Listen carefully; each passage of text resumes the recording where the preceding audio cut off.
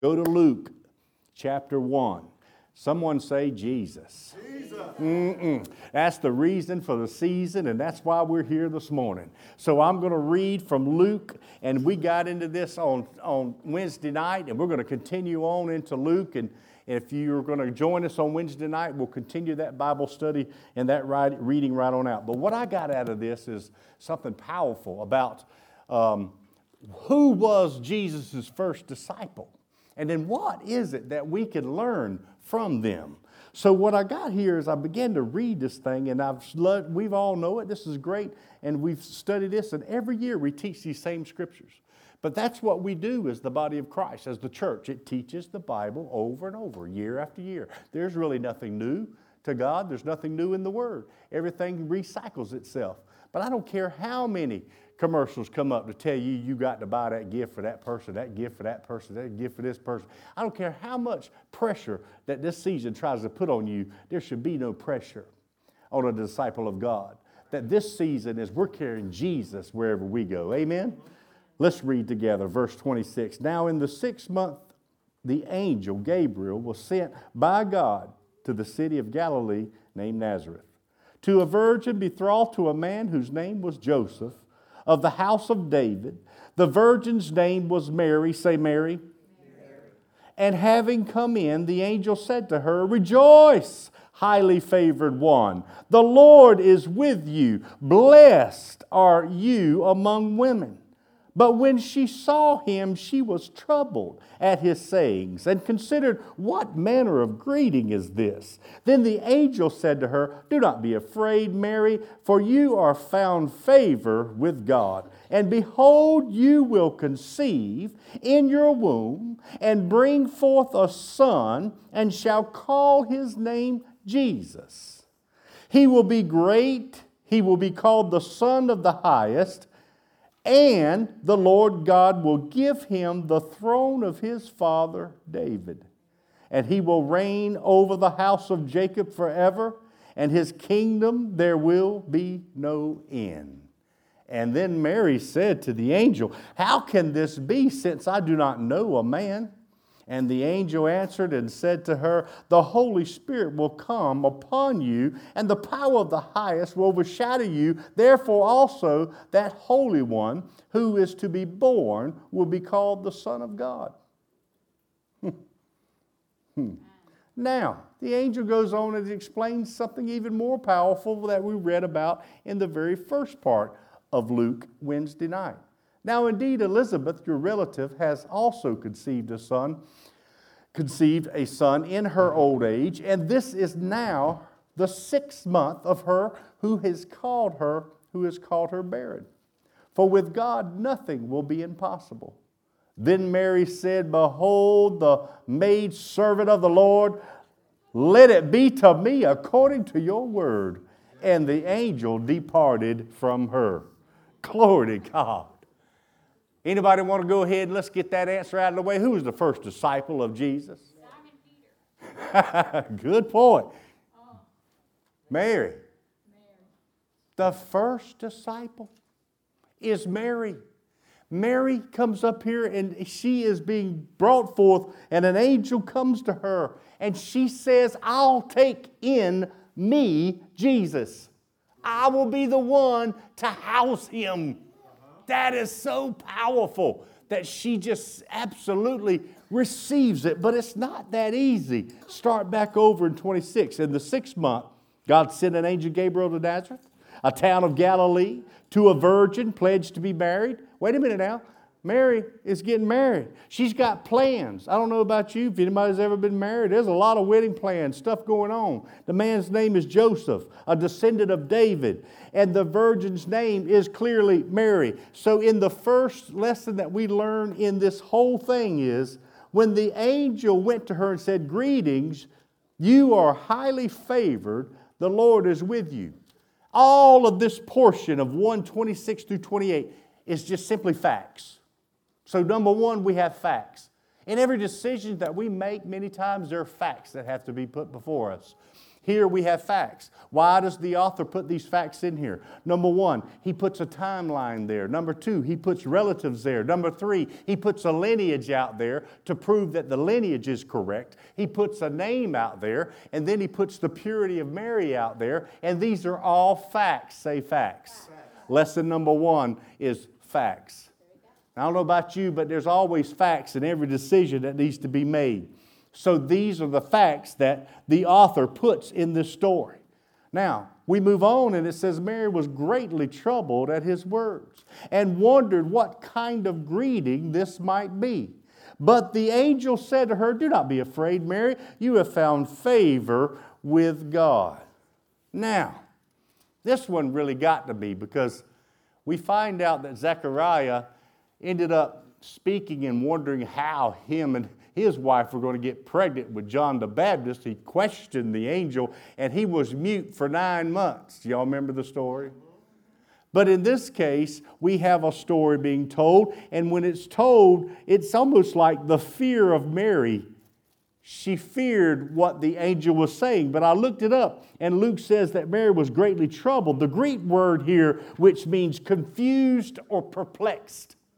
Watch this now.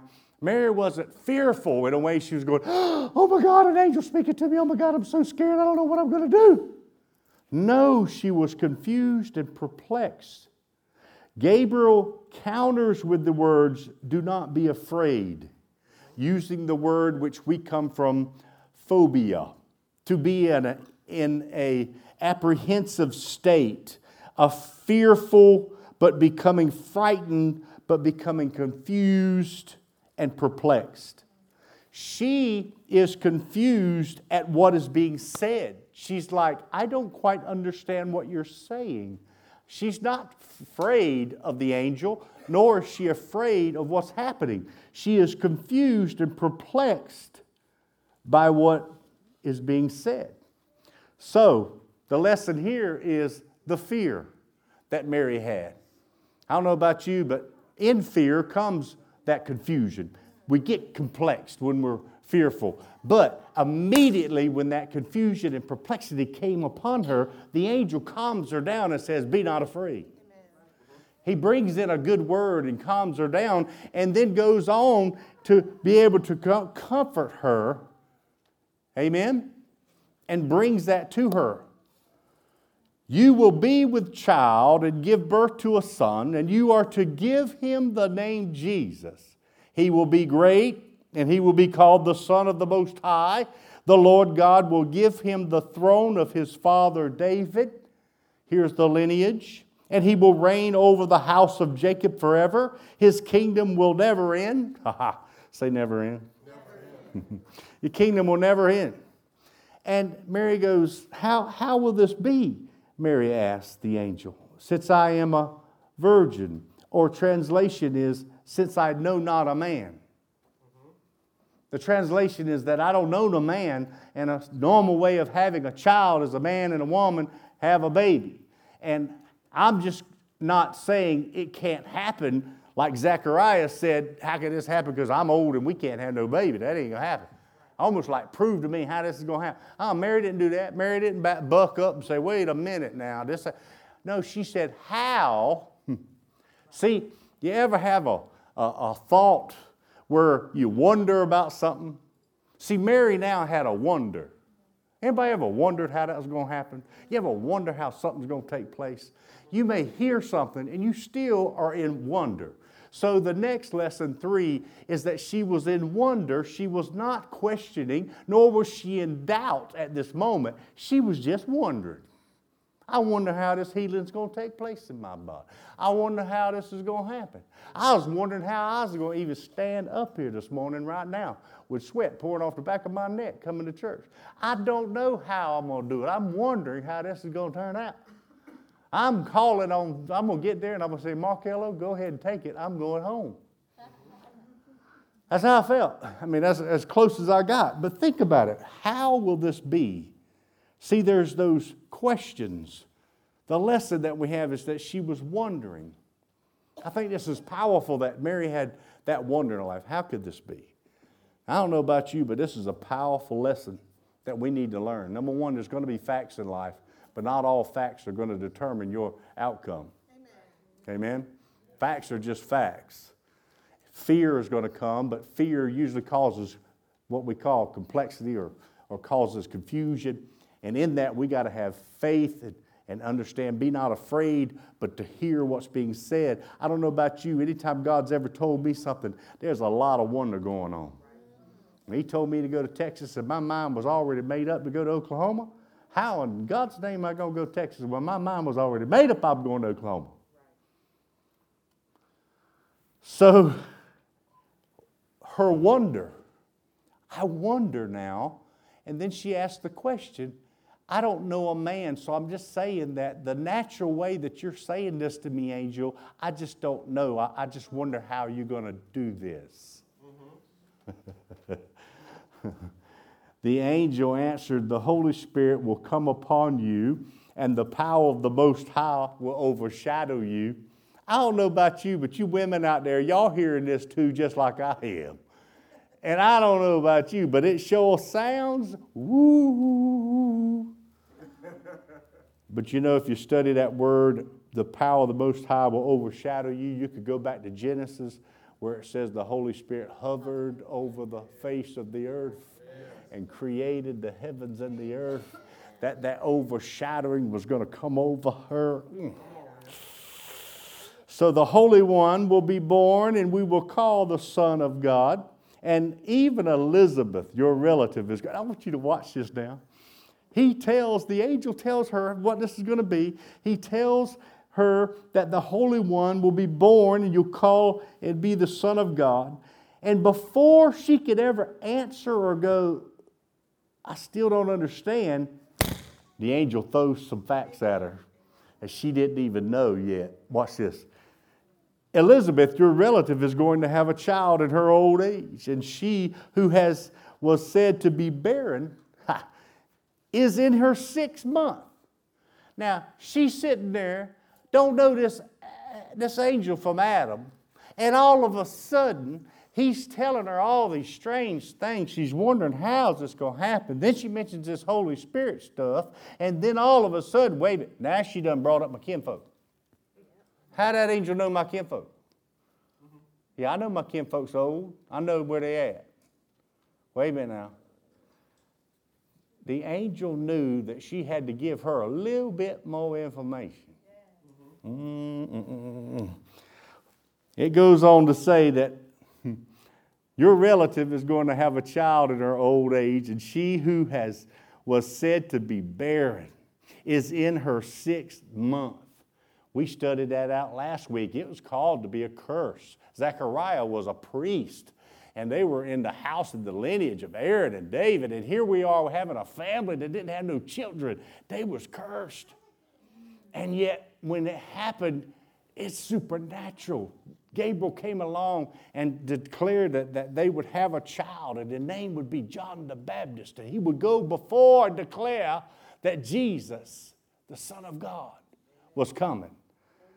The angel keeps on and says, for nothing is impossible with God. For nothing is impossible with God. Now watch this now. Last but not least, and for you to have, as a disciple of God, for you to get to that place in your life, when you start hearing from God, you've got facts, there's that fear that's going to come along. You're going to have that wonder in your decision-making process. But somewhere, as a disciple, there comes a place where you got to make a decision. And what she does next is she totally does what? I am the Lord's servant. Mary said, may it be to me as you have said. Then the angel left her. I am a servant of the Lord. May it be to the way you said to me. I don't care what the community is going to say about me. I don't care that I'm not going to be Mrs. Joseph in the future. I don't care what's happening. I have heard the Lord. I have heard and seen in clear vision that I am to house the Lord God inside of me. It's supernatural. I don't know how all this is going to. She's still in wonder. But she submits. Church, that's the last lesson that we got to understand. Submission. Amen. Children, you understand about submission. When your mom and dad tells you it's time for dinner, come to the table, wash your hands, you submit and you go wash your hands and you come for dinner, right? Get up for school, you got to be at the school bus, you got to go to school. Mom and dad says it's time to go to school, right? We submit. You get to a place on the road, you're driving your car, and there's a red sign there that says stop. What do? We have to submit. You're driving down the road and we come to yellow signs that say yield. What do? We have to submit. We live in a life where we're constantly submitting to the laws of the land. We're constantly submitting. And yet Mary here takes on this supernatural voice. An angel comes to her and she boldly receives it. So the lesson today is, number one, the first disciple was Mary. The very first disciple is Mary. And Mary shows us many things. So we learn that there are facts. It sets the stage, the lineage, it sets everything. The author makes it clear that we have to set the pattern and the stage for the facts. And then even though there's facts, many times when we're dealing with God, some of the things that we got to do in life, it's fearful. It's not easy. I'll never forget about where Sammy's sitting. I was in a bigger church about 3 times this size. I was 10 years old. I'll never forget the day of getting out of my seat at 10 years old, hearing from God. I'll never forget hearing that preacher preach the Word of God. And at 10 years old, something stirred inside of me. I don't even know why I was getting out of my seat. But at 10 years old, I walked down the aisle and went forward. At 10 years old, I asked myself the other day, where is that 10-year-old boy that was fired up for God? Where was that 10-year-old boy? Have I let life get me down to the point? Have we let church get us down? Have we let religion get us down? Have we let life get us down? Where's that passion to submit as a 10-year-old boy? Just get up out of your seat and come running to the altar and say, I want Jesus to house in me. Where are we today during this season? Are we going to let the gifts and buy-in and all the pressures of family, friends, and businesses and all the stuff that goes on get in the way of Jesus Christ? Do you see what's happening right now? 68 to 75% of all retail businesses will tell you they have to have this season to make it. And they use Christ to do it. If it weren't for Christmas, they wouldn't make it. But we forget Christ at Christmas. We get crazy and we see these commercials where people are putting their food in the blenders at Thanksgiving and drinking down their food so fast so they can get to the store and shop on Friday or Thursday night. Y'all seen that commercial? That's the craziest thing I've ever seen in my life. Why are we running out to get gifts when we've got the greatest gift in the world? His name is Jesus Christ. And He didn't come to get from us. He come to give to us. He died for us. And He said, I'm coming back for you. And I've got a place for you. And we're going to let this season get in the way? No, don't you dare let anything get in the way of Jesus Christ. Amen. Our first disciple, Mary, she ended up being a mother, but first she became a submissive disciple. To say, okay, contrary to the information, contrary to the facts and figures, contrary to my wonder, I submit.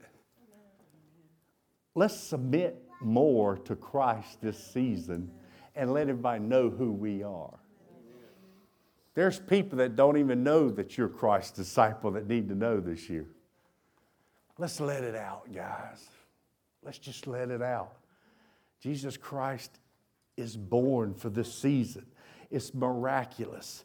It's a virgin birth. It has lineage. It has facts. It has fear. It has wonder. But at the same time, thank God for the very first disciple that said, praise God, I'm going to submit. Yes. So let us submit.